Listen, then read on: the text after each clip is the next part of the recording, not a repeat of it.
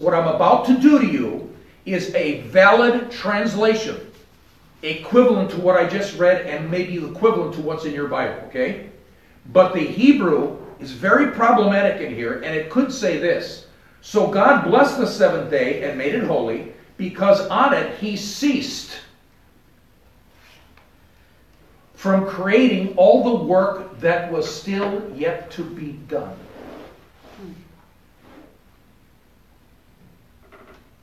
Whoa. The work yet to be done.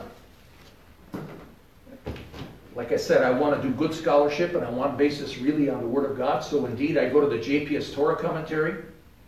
You need solid commentaries to actually do this. As a matter of fact, even the Orthodox commentary, the Chumash, even addresses this.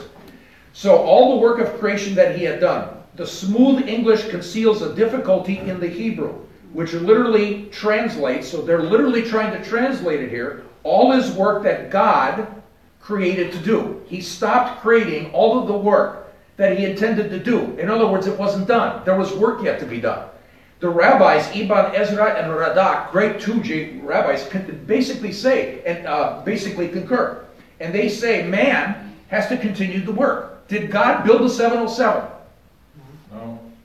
I've never seen God stand there, okay, actually working on a 747, making it. Did God make an iPhone? No, he did not. Okay? We did that. Men, women, we're following in his image. We're creating stuff. He said, I'll set it up for you. Okay? You do the rest. So this is very fascinating. So we read the very words of God and the work that's yet to be done. All right? Where's Jesus in this? Right in my hot little hand. Let's listen to the very words of Jesus as it's related to Genesis 2:3. When did Jesus ever do commentary on Genesis 2:3? He did, many times, but we are reading it from English, and we don't understand what's the possibility. Listen. John 4:34, Jesus said to them, my food is to do the will of him who sent me and to accomplish his work. The work that's still yet to be done. John 9:4, he includes us in this. We must work the works of him who sent me, as long as it is a day. Night is coming when no one can work. John 17:4, I have glorified you in the earth, having accomplished the work which you had given me to do.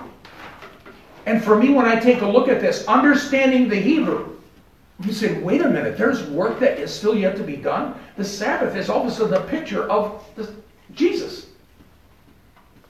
And it's us too. Wait a minute.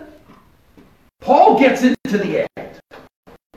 You know this verse, but if you understand Genesis 2:3 like Paul did, he is a Hebrew scholar. And they may have known the discrepancies in this and a couple of different ways of looking at this at that time. Listen to this verse, Ephesians 2:8-10. For by grace you have been saved through faith, and that not of yourselves, it is a gift of God, not as a result of works, so that no one may boast. For we are his workmanship, created in Christ Jesus for good works, which God prepared beforehand. When? Genesis 2:3, so that we would walk in them. Wow. And all of a sudden, because there is an alternate way of translating Genesis 2:3, we see how Jesus is in the Shabbat. Let's take a look at another one. Another remembrance. I'm going to get back to his word. Again, I want to base it on the very words of God. These remembrances that Robin and I had.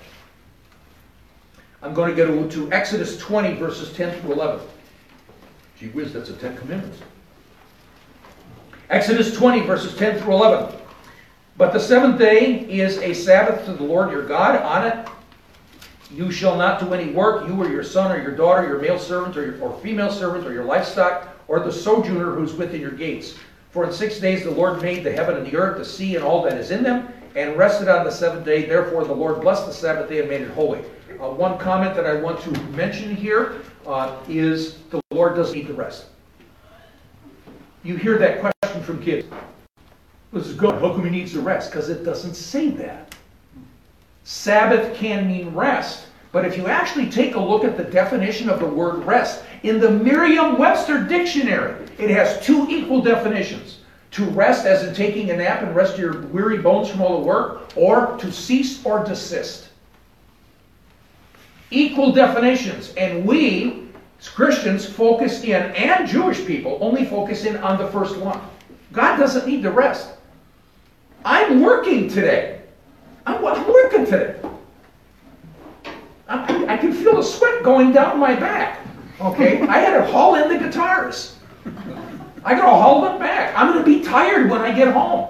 I'm working. You're not supposed to work on the Sabbath. No, I'm ceasing.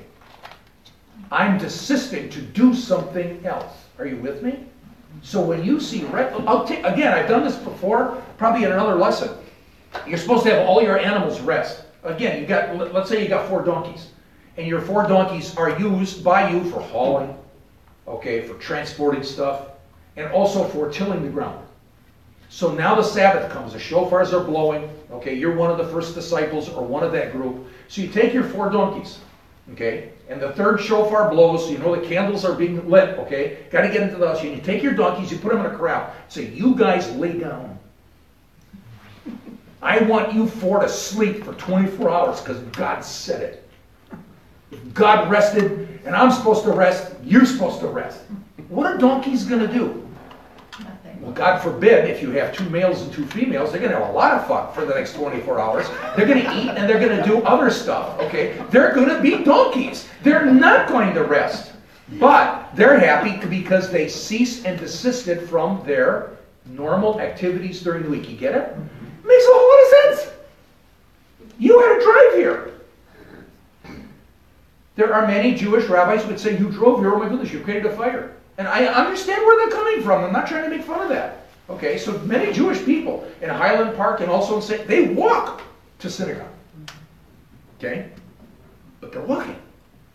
They should be resting. Okay, one rabbi, I remember, said, if you actually take a nap and sleep most of the day on the Sabbath, you're probably breaking the law.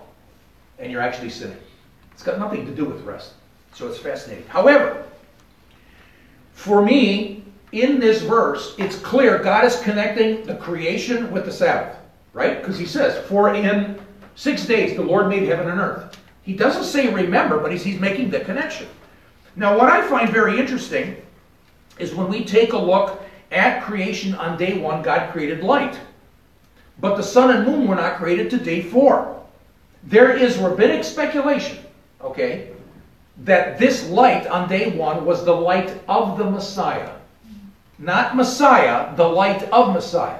John chapter 1, in his gospel, what is he saying? The light is Jesus. Read it, because he's really commenting on Genesis chapter 1. So the light is the light of Messiah. And we take a look at the beginning and the end, and I just want to dance. Because I said, I can see Jesus in this. So when we light our 2 candles, Rob and I light 2 candles. What does the first candle represent to us? Genesis chapter 1, the light of Messiah. Was it the light of Messiah? The Bible is silent. I know there's rabbinic commentary. John seems to imply it, and we say, glad it reminds us of Genesis chapter 1. But what does the second candle remind us? Let me show you. I've got to go to the end of the Bible, to Revelation chapter 22 and verse 24. Where are you? Oh, here you are. It is. Revelation 21, 22 through 24. Listen carefully. You're in the New Jerusalem, okay? Messiah has come. And I saw no temple in the city, for its temple is the Lord God, the Almighty, and the Lamb. And the city has no need of the sun or the moon to shine on it. For the glory of God gives its light, and its lamp is the Lamb. And all of a sudden, on Shabbat, we're celebrating this. The whole Bible. Not one event. Everything. That has become so profound for my wife and I when we look at those 2 candles. So for us, we remember God as creator. On day 1, he created light. There was no sun or moon. And in the New Jerusalem, there will be light. It will be the light of the Lamb with no need of the sun or the moon. All of a sudden, Genesis and Revelation, the beginning and the end, one.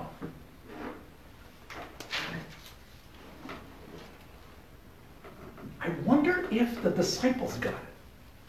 If not, I'm going to have a seminar up there, and they're going to, boy, did you guys miss it. Okay.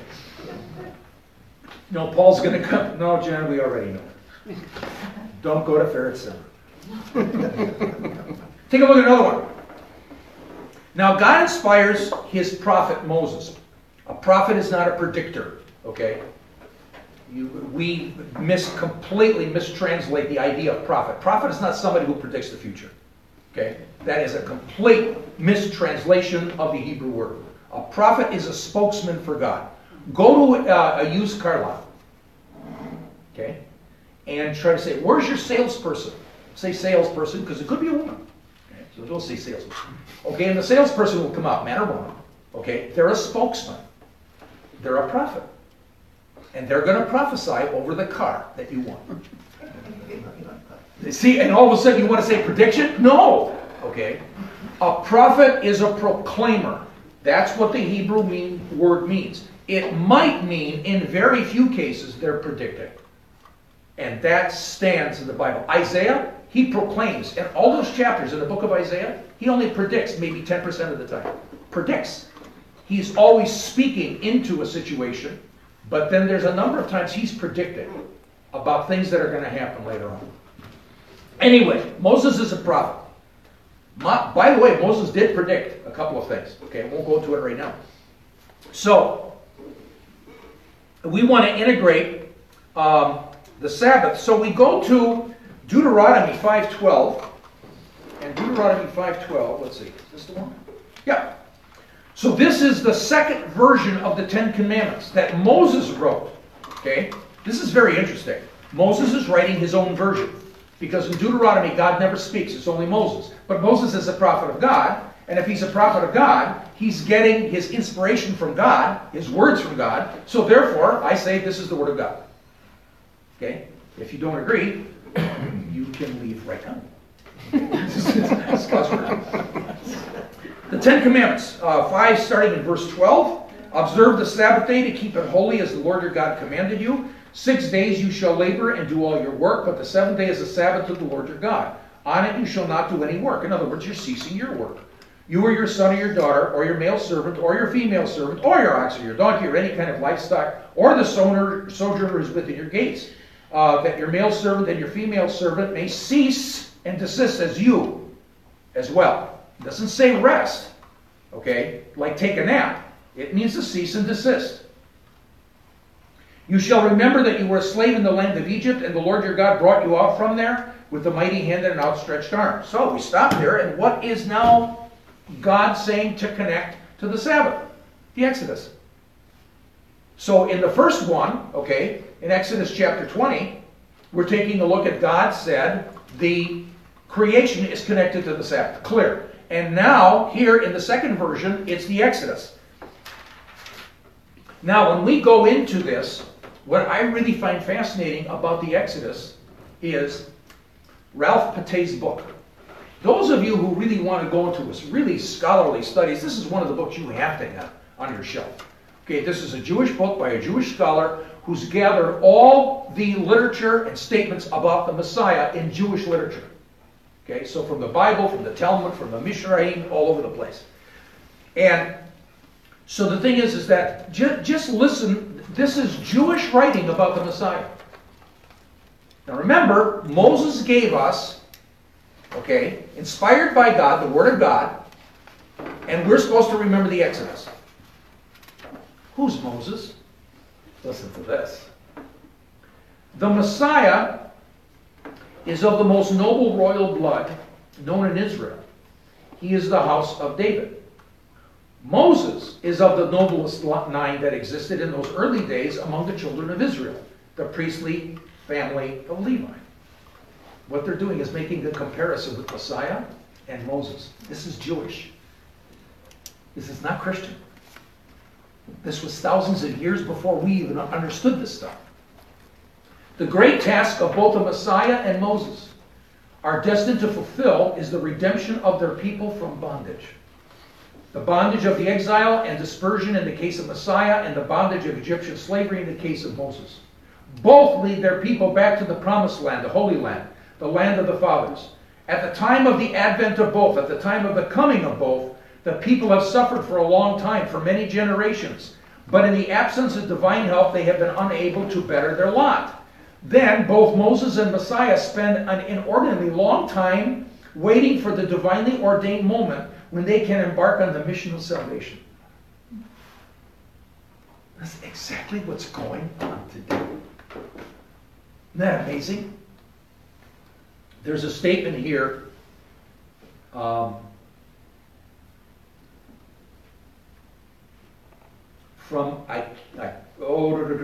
it's from a commentary by Rabbi Tanuma.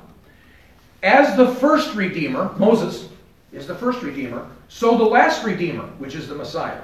Just as the first Redeemer was revealed to the children of Israel and hidden from them for 3 months. I don't know where they come up with the 3 months. I haven't got that yet. So the last Redeemer will be revealed and then again hidden from them. Jesus has been revealed to Israel and he's hidden. Wow.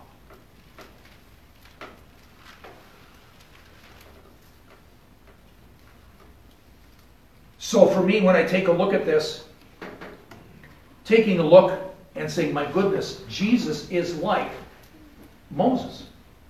But Jesus is the ultimate Redeemer. Moses is the first Redeemer by Jewish commentary. Not by Christian commentary, but I agree with it 100%. And I think God shows us something in here. Remember the transformation? Not transformation, transfiguration. Okay? I'm going to be in Luke 9:35. Well, actually, I didn't bookmark it, so let me just kind of paraphrase it.